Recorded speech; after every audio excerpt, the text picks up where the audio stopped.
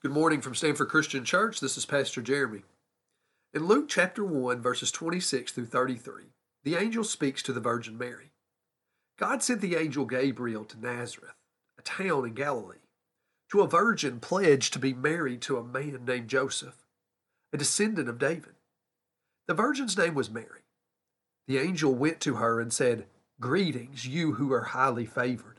The Lord is with you." Mary was greatly troubled at his words and wondered what kind of greeting this might be. But the angel said to her, "Do not be afraid, Mary. You have found favor with God. You will conceive and give birth to a son, and you are to call him Jesus. He will be great and will be called the Son of the Most High. The Lord God will give him the throne of his father David, and he will reign over Jacob's descendants forever. His kingdom will never end." We continue studying the genealogy of Jesus in Matthew chapter 1. The first week of this series, we saw the perfect timing of God. Last week, we saw that God used a whole bunch of imperfect people to give birth to the Messiah, therefore redeeming their stories. Today, the text commends to us his kingship. The primary purpose of his genealogy in Matthew chapter 1 is to prove his rightful claim to the throne of Israel. It puts him forward as the true son of David. Now, Matthew chapter 1 lists just names for each person in the line of Jesus, except David. It says Jesse, the father of King David. Now, there are other kings in David's and Jesus' linealogy, but the author puts special emphasis on the kingship of David. He does so because David is the essential king of Israel. For the Israelites, he's the example that all other kings should live up to. God made a special promise to David concerning his throne in 2 Samuel 7. He said, "Your house and your kingdom shall be made sure forever before me. Your throne shall be established forever." This prophecy is carried throughout the prophets and anticipated by God's people from generation to generation. The prophet Isaiah declares in chapter 9, verses 6 through 7, "For a child has been born to us, a son given to us. Authority rests on his shoulders, and he is named Wonderful Counselor, Mighty God, Everlasting Father, Prince of Peace. Great will be his authority, and there shall be endless peace on the throne of David and his kingdom. He will establish and uphold it with justice and with righteousness from this time onward and forevermore. The zeal of the Lord of hosts will do this." The angel tells Mary that God will give her a son and that he will sit the throne of David. He will reign over the house of Jacob forever, and his kingdom will never end. He is identified as the Messiah of Israel, the anointed one to restore God's people and all of creation. King David was the greatest of Israel's kings. He had made a covenant, God had made a covenant with David that his kingdom would last forever, and one of his descendants would sit on that throne forever. Now, David had no idea that the king, that descendant, would be God himself, or that kingdom would be inhabited by people from all over the world, of every nation and language and ethnicity. This prophecy caused a lot of confusion throughout Jesus' ministry. To the very end, many wanted him to rebel against the Roman Empire, to reinstitute an earthly Israelite kingdom, and to be the king in Jerusalem, just like David. But what they missed is that Jesus wasn't supposed to be another King David. Instead, he was supposed to be a greater King David. And not just slightly better. David was a signpost pointing to a much greater king. David's kingdom was only a shadow of what Jesus' kingdom will be. Jesus' kingdom will have no end. It will never be overthrown, never conquered, never fade away. There will be no succession, no need of an heir. Jesus will be our king forever, the King of kings, over all kings. We have it built into us to need a king. We need something to serve, a cause to fight for. We're always looking for a savior to help. Think about it. It's built into every great story that you will ever read or listen to. In The Lord of the Rings, they're waiting on the King of the North to return. In Robin Hood's story, it's the long-lived King Richard who's gone away to battle. King Arthur will one day return to Camelot. In Star Wars, they're looking for the one who will bring balance to the Force. In C.S. Lewis's Chronicles of Narnia, Aslan will come and put everything that is wrong to right in the end. In Harry Potter, it's prophesied that one will come who can vanquish Voldemort. We know that we are waiting for a coming king. a Savior. If people can't put all the pieces together to understand that it's Jesus, King Jesus, that we're waiting for, if you don't find the real King to save you and lead you, you're going to create a false king, and it's going to destroy your life. People crown drugs and alcohol. They're waiting for a remote romantic partner to sweep them off their feet. They look to politics. If we just had the right king to put into office, or maybe I'm trying to make myself king. If you could just have complete control, if you could just have everyone else leave you alone and let you handle it.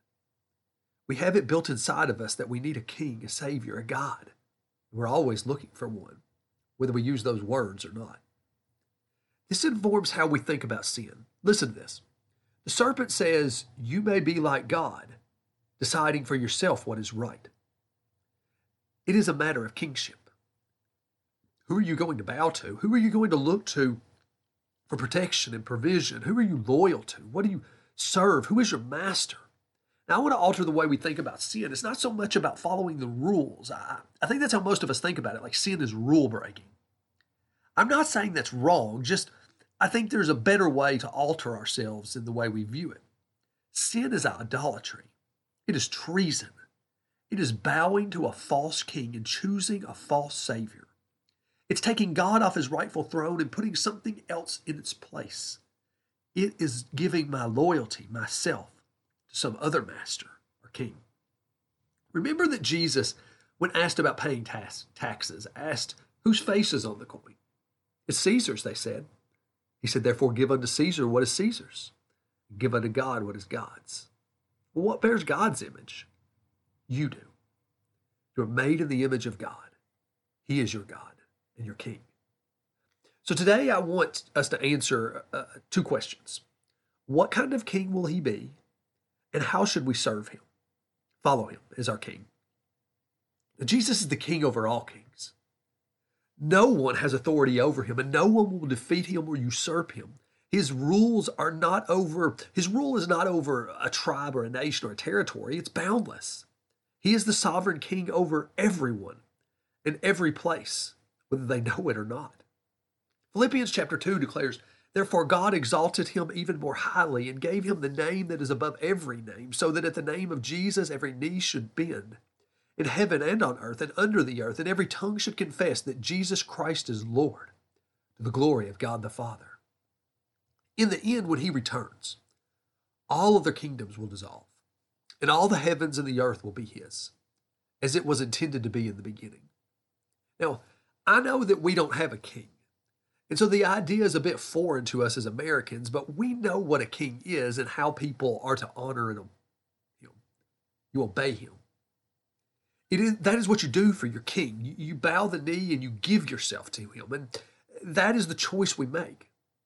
Will we bow the knee and accept his forgiveness, his mercy, his ways, his love? The alternative is to follow a different king or place our own claim on the crown. Remember, Jesus says, you cannot serve two masters. You will hate the one and love the other. You cannot have dual allegiances. If he is your king, follow him. Obey him. Read his word and follow him. Pray and ask him what you need to do, where you need to change. Repent when you are outside of his will and set yourself in his direction. Bow to him as king every moment of every day. Now, I think a lot of times we want Jesus to be in the car with us as we drive through life, right? But we don't always want to give him the wheel. But that's not the way it works. Your king drives, and he controls the radio. He makes the navigation. He's in charge of it all.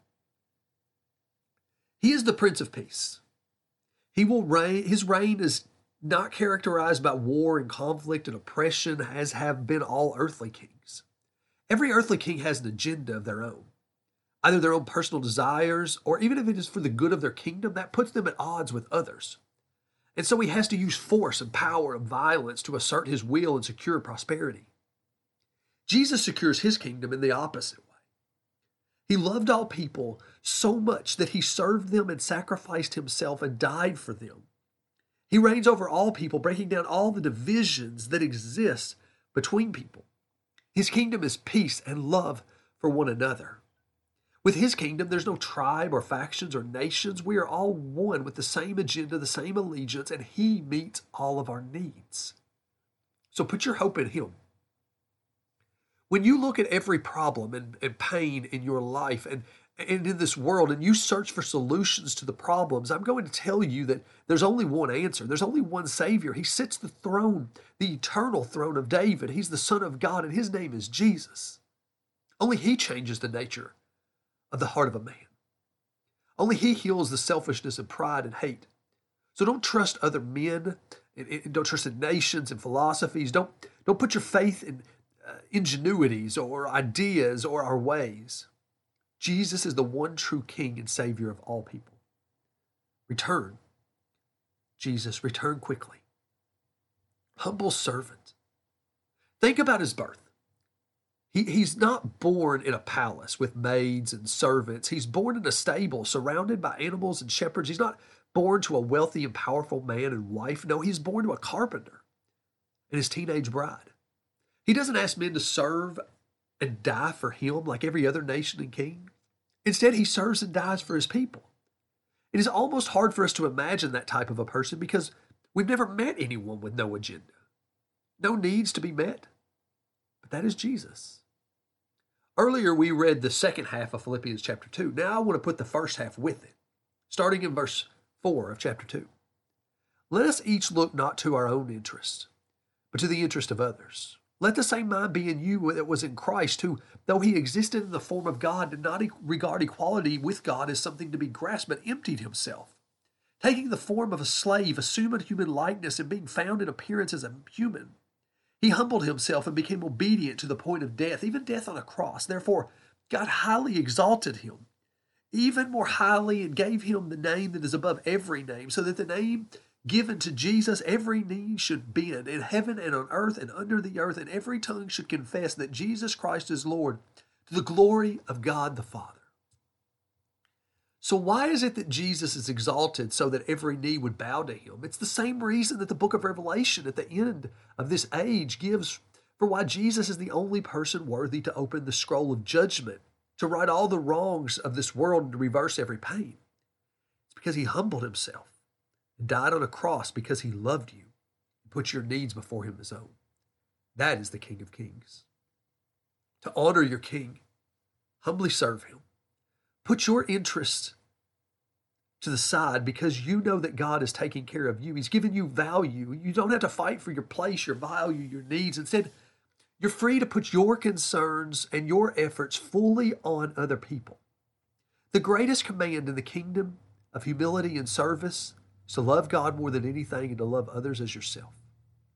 Treat people with kindness and patience. Don't attack or shame or give them a piece of your mind when you're slighted or done wrong, whether by accident or volition. Overcome evil by doing good. Pray for those who attack you. Be patient with the waiter who gets your order wrong. Encourage those who've said ugly things about you, and give grace to the bad drivers on the road. When we say, how dare they do that to me, or attack the employee who has no control over the company's policies, we're serving a different king. Because servanthood is valued and exalted in the kingdom of God. The world around you may look for the money and the power to say, I'm better than you. It may want to put other people under its feet. But the kingdom of God is radically different. Its king was born in a manger, and instead of kings and princes, the sheep, donkey, and the shepherds were the only visitors. Today, bow the knee to the Son of David. Confess the Son of God as the name above every name, and humbly serve the King of Kings. Thank you so much for listening to Stanford Christian Church today.